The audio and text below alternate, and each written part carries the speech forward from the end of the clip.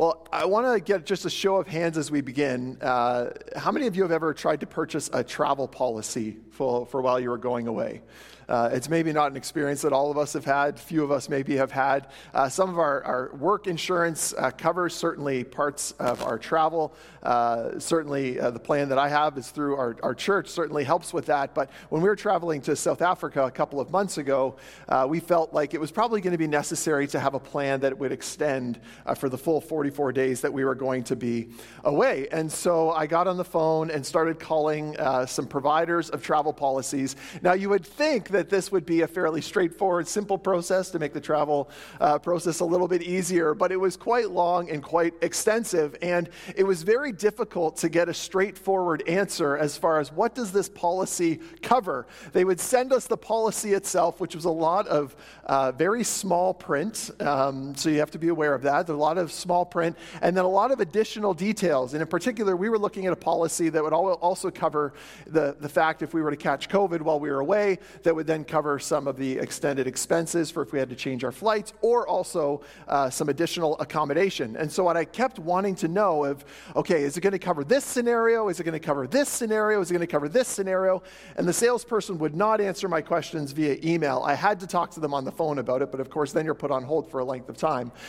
Anyways, we ended up with the policy, felt good about it, and thank the Lord we never actually ended up needing to use it, which you could say, well, why'd you get the policy then? But, you have it in these sorts of cases. And once again, we wanted to know, will this work for the needs that we're going to have? And many of us, as we think about how we see the world, in other words, our worldview, we want to think about, do the things that I believe in my head, do they actually make a difference in my day-to-day life?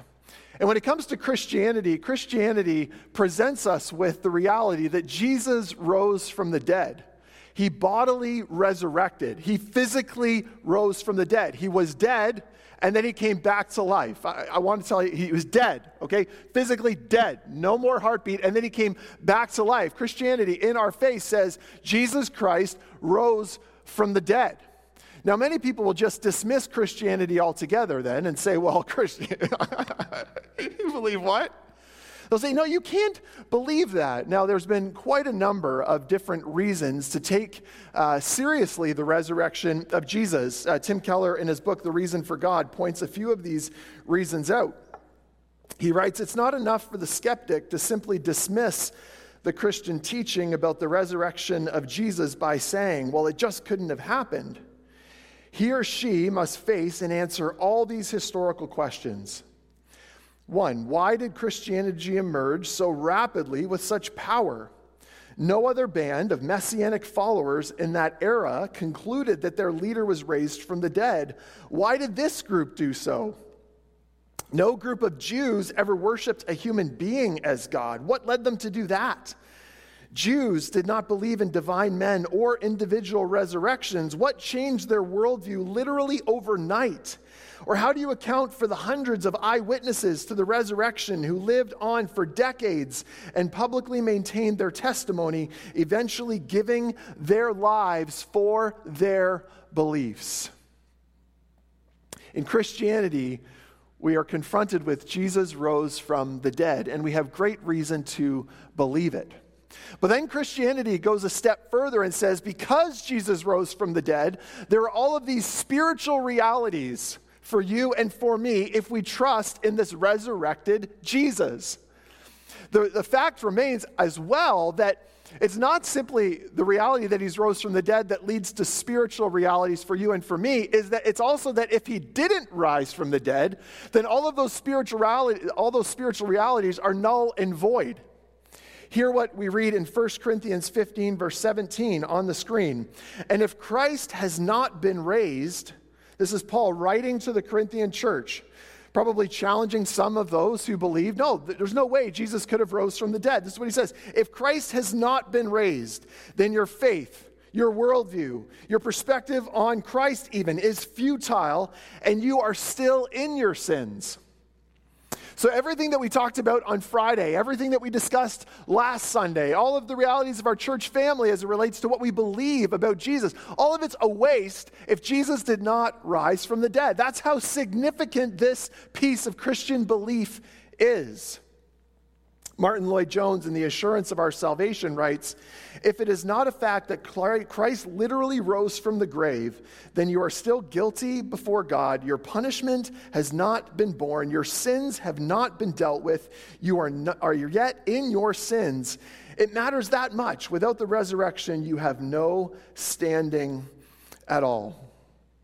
So Christianity presents us with Jesus rose from the dead, and because he rose from the dead, you are no longer dead in your sins. But if he rose from their dead, there's also, as we're going to explore today, 6 other reasons that I believe are good news and that make a difference in our day-to-day life. I think you can imagine how we can believe these things and kind of have ideas and thoughts in the clouds about things, but how do they interact in my day-to-day life? Do they make any difference? And Christianity says, yes, the resurrection of Jesus changes how you see the world and how you live in a day-to-day way. So here this morning, if Jesus rose from the dead, 6 reasons of how it changes things, and then 1 proposition for us to consider at the end. So 1, if Jesus rose from the dead, and this is all found in Hebrews 10, you and I are forgiven and we are made holy.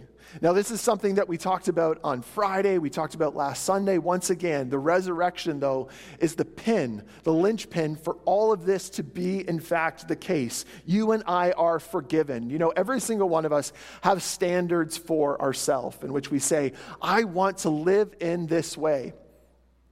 I'm sure that all of us could rightly confess that we've all failed to meet even our own standard.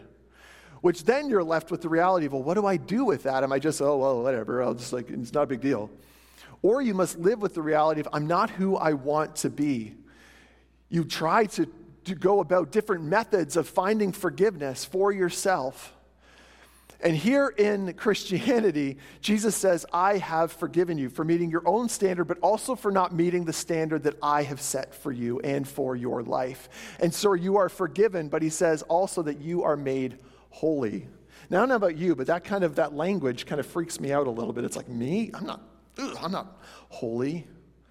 This is the reality of Christ. He comes and dies in our place, and you and I are made holy. Our sins are removed, and you and I are made holy so that you and I can be in the presence of a holy and perfect God. Also, another Keller quote in a recent book about the resurrection. He says, the resurrection is a powerful sign to our consciences that Jesus fully paid the penalty of our sin on the cross. It brings us a freedom that the cross by itself could not give us. So if Jesus rose from the dead, we are forgiven and made holy. Secondly, if Jesus rose from the dead, he is seated at the right hand of God. We find this in verses 12 and 13 of Hebrews 10. Let's read it. But when Christ had offered for all time a single sacrifice for sins, he sat down at the right hand of God, waiting from that time until his enemies should be made a footstool under his feet. Now, you might be saying, well, what is the great good news of this? He's seated at the right hand of God. What does this mean? 2 reasons. 1, it means that Christ is our mediator, and he is sitting beside the Father, interceding for you and for me on our behalf. Romans 8, verse 34 puts it this way: who is to condemn? Christ Jesus is the one who died, more than that, who was raised, who is at the right hand of God, who is indeed interceding for us. Hebrews 7, verse 25, consequently, he is able to save to the uttermost those who draw near to God through him, since he always lives to make intercession for them. Now you might be saying, what does this intercession mean? Dane Ortland, in his book, Gentle and Lowly, The Heart of Christ for Sinners and Sufferers, writes this: the atonement accomplished our salvation. Intercession is the moment-by-moment application of that atoning work. In the past, Jesus did what he now talks about. In the present, Jesus talks about what he did then. This is why the New Testament weds justification and intercession, such as in Romans 8, verses 33 and 34, which we just read. Intercession is the constant hitting refresh of our justification in the court of heaven. I don't know about you, but I fall short all of the time. I do things, I say things I wish I had not said. And Christ forgives me, continually making intercession for me. Incredible. But another reason Christ at the right hand of God is good news, we read here that he's waiting from that time until his enemies should be made a footstool for his feet. This is speaking to a future day when the final victory is coming, when death itself will be obsolete. I don't know about you, but when I hear about someone passing away, there is always this very visceral reality that strikes you. And I think it's visceral, whether you're religious or spiritual or not, because I think deep down recognize that this is not supposed to be the way that it is. Why are they gone? Why have they been taken so early? You'll sometimes hear about different deaths and scenarios and situations. Because death was not intended to be the end. And so with Christ, we are given life eternal, life unto the age.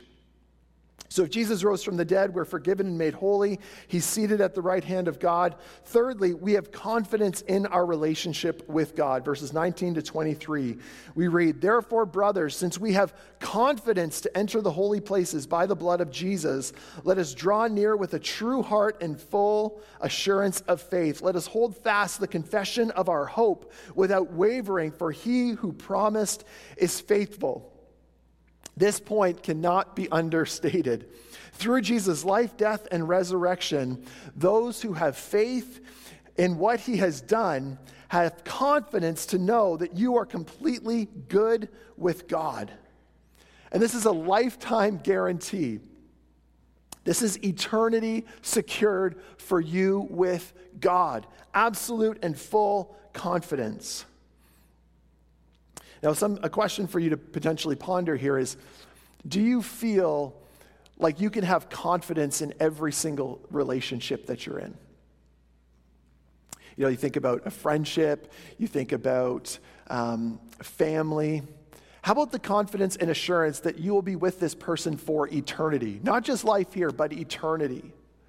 This is the level and this is the degree of confidence that we have in our relationship with God, that as we cling to him, he has clung to us and will never let us go, no matter what. So we can have confidence in our relationship with God.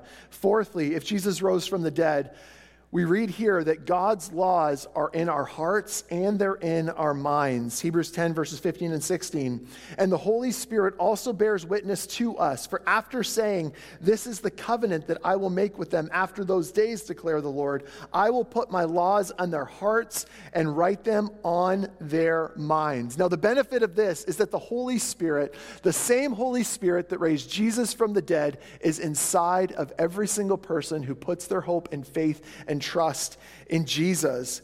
And what he does, as we read in the scriptures, is he guides us towards truth. He convicts us of our sin. We can pray to the Holy Spirit to help us understand what the scriptures are talking about. Help us understand what's going on, and he does. Because his law has been written on our minds, it's been written on our hearts. We don't have to go somewhere else to get all access. We can have access because the Holy Spirit is inside of us and he illuminates the scriptures to each and every single one of us. Fifthly, if Jesus rose from the dead, we can have meaningful relationships with one another.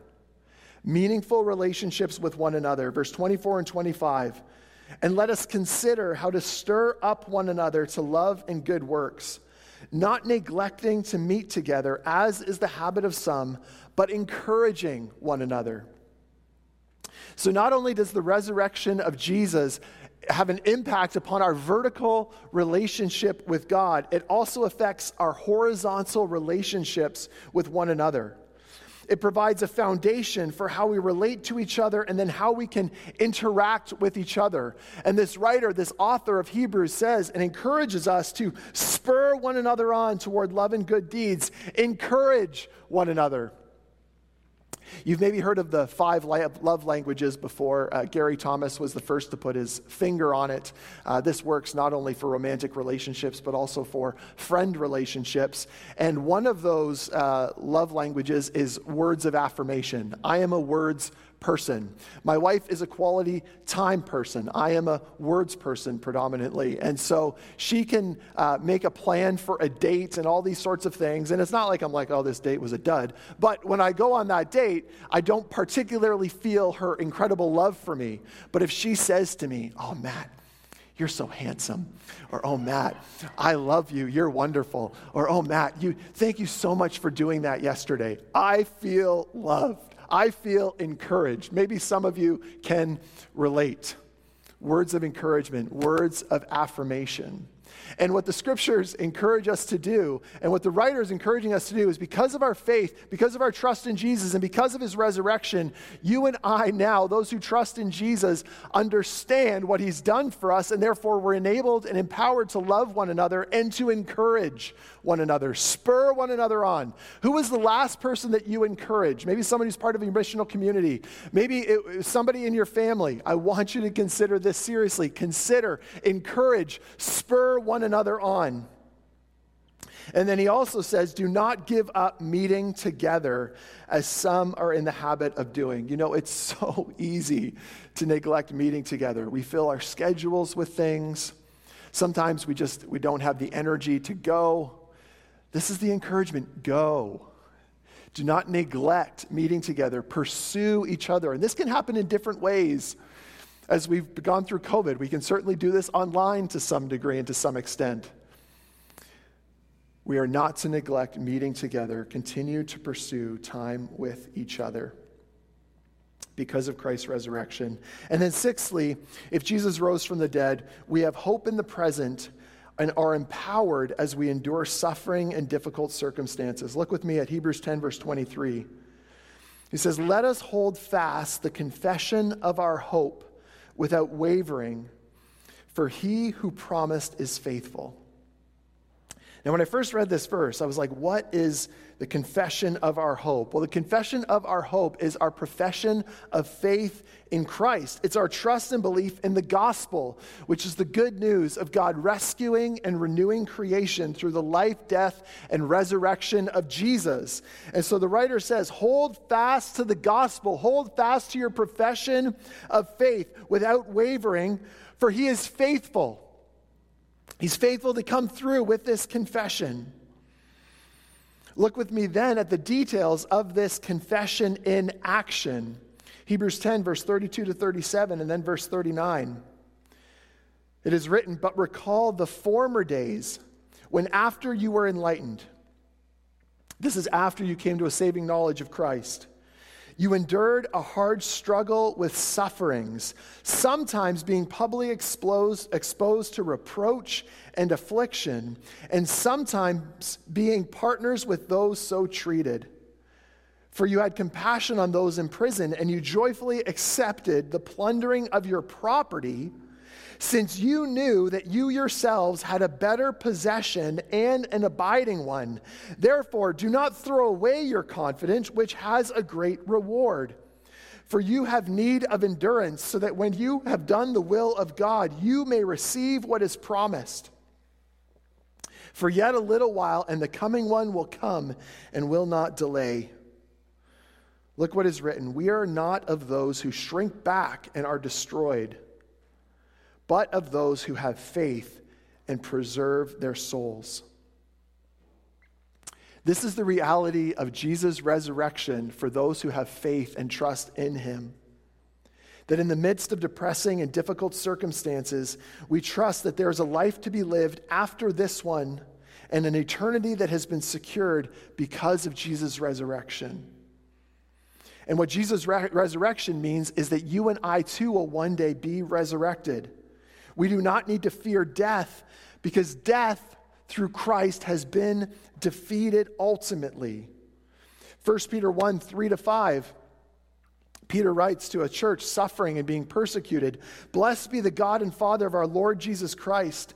According to his great mercy, he has caused us to be born again to what? A living hope through the resurrection of Jesus Christ from the dead, to an inheritance that is imperishable, undefiled, and unfading, kept in heaven for you, who by God's power are being guarded through faith for a salvation ready to be revealed in the last time.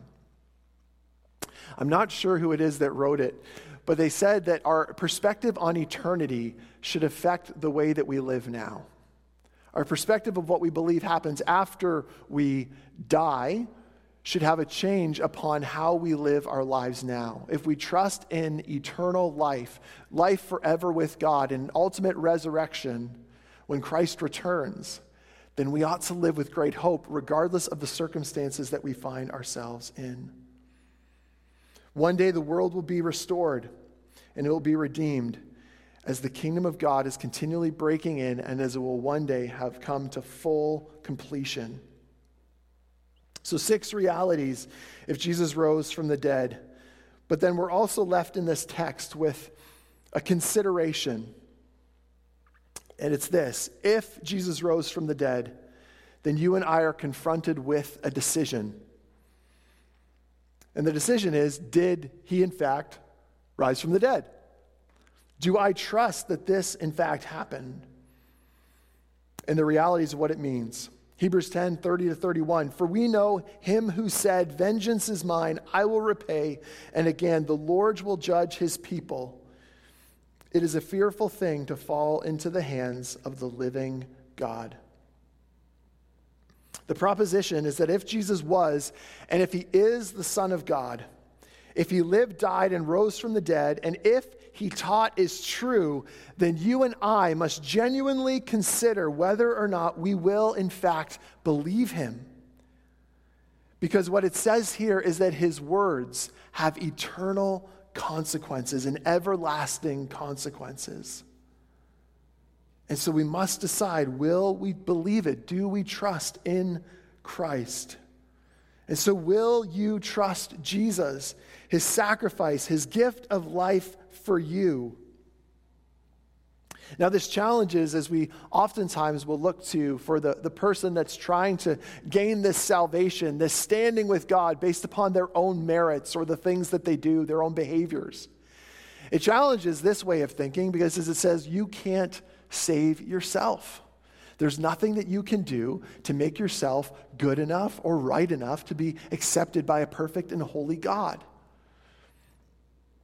On the other side, there's those who live with a sense of license, who kind of do whatever they want to do and just believe, well, if there is a God, if he does exist, I mean, he seems like a loving gentleman. I mean, he'll probably accept me because I'm not as bad as some of the people I see on the news.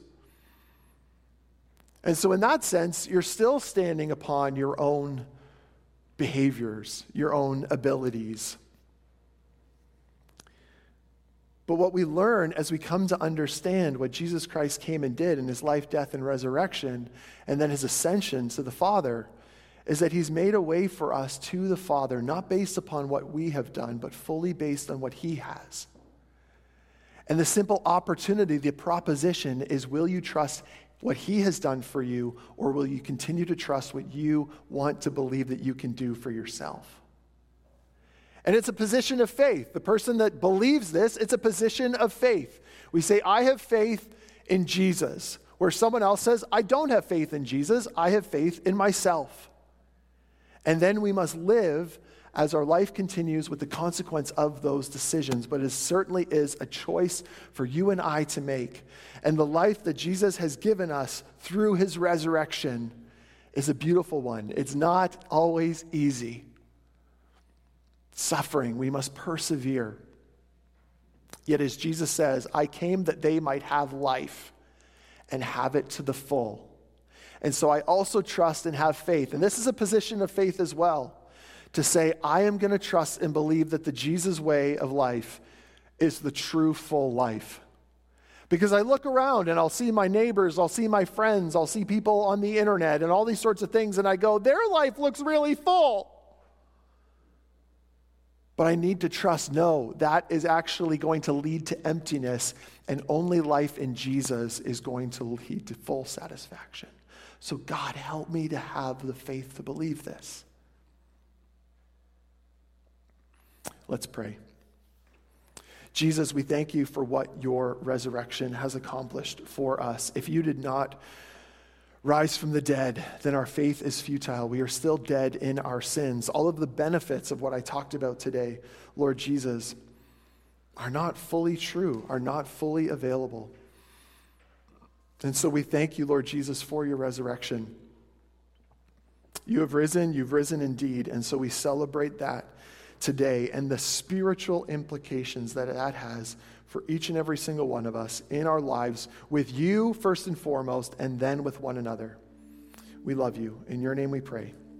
Amen.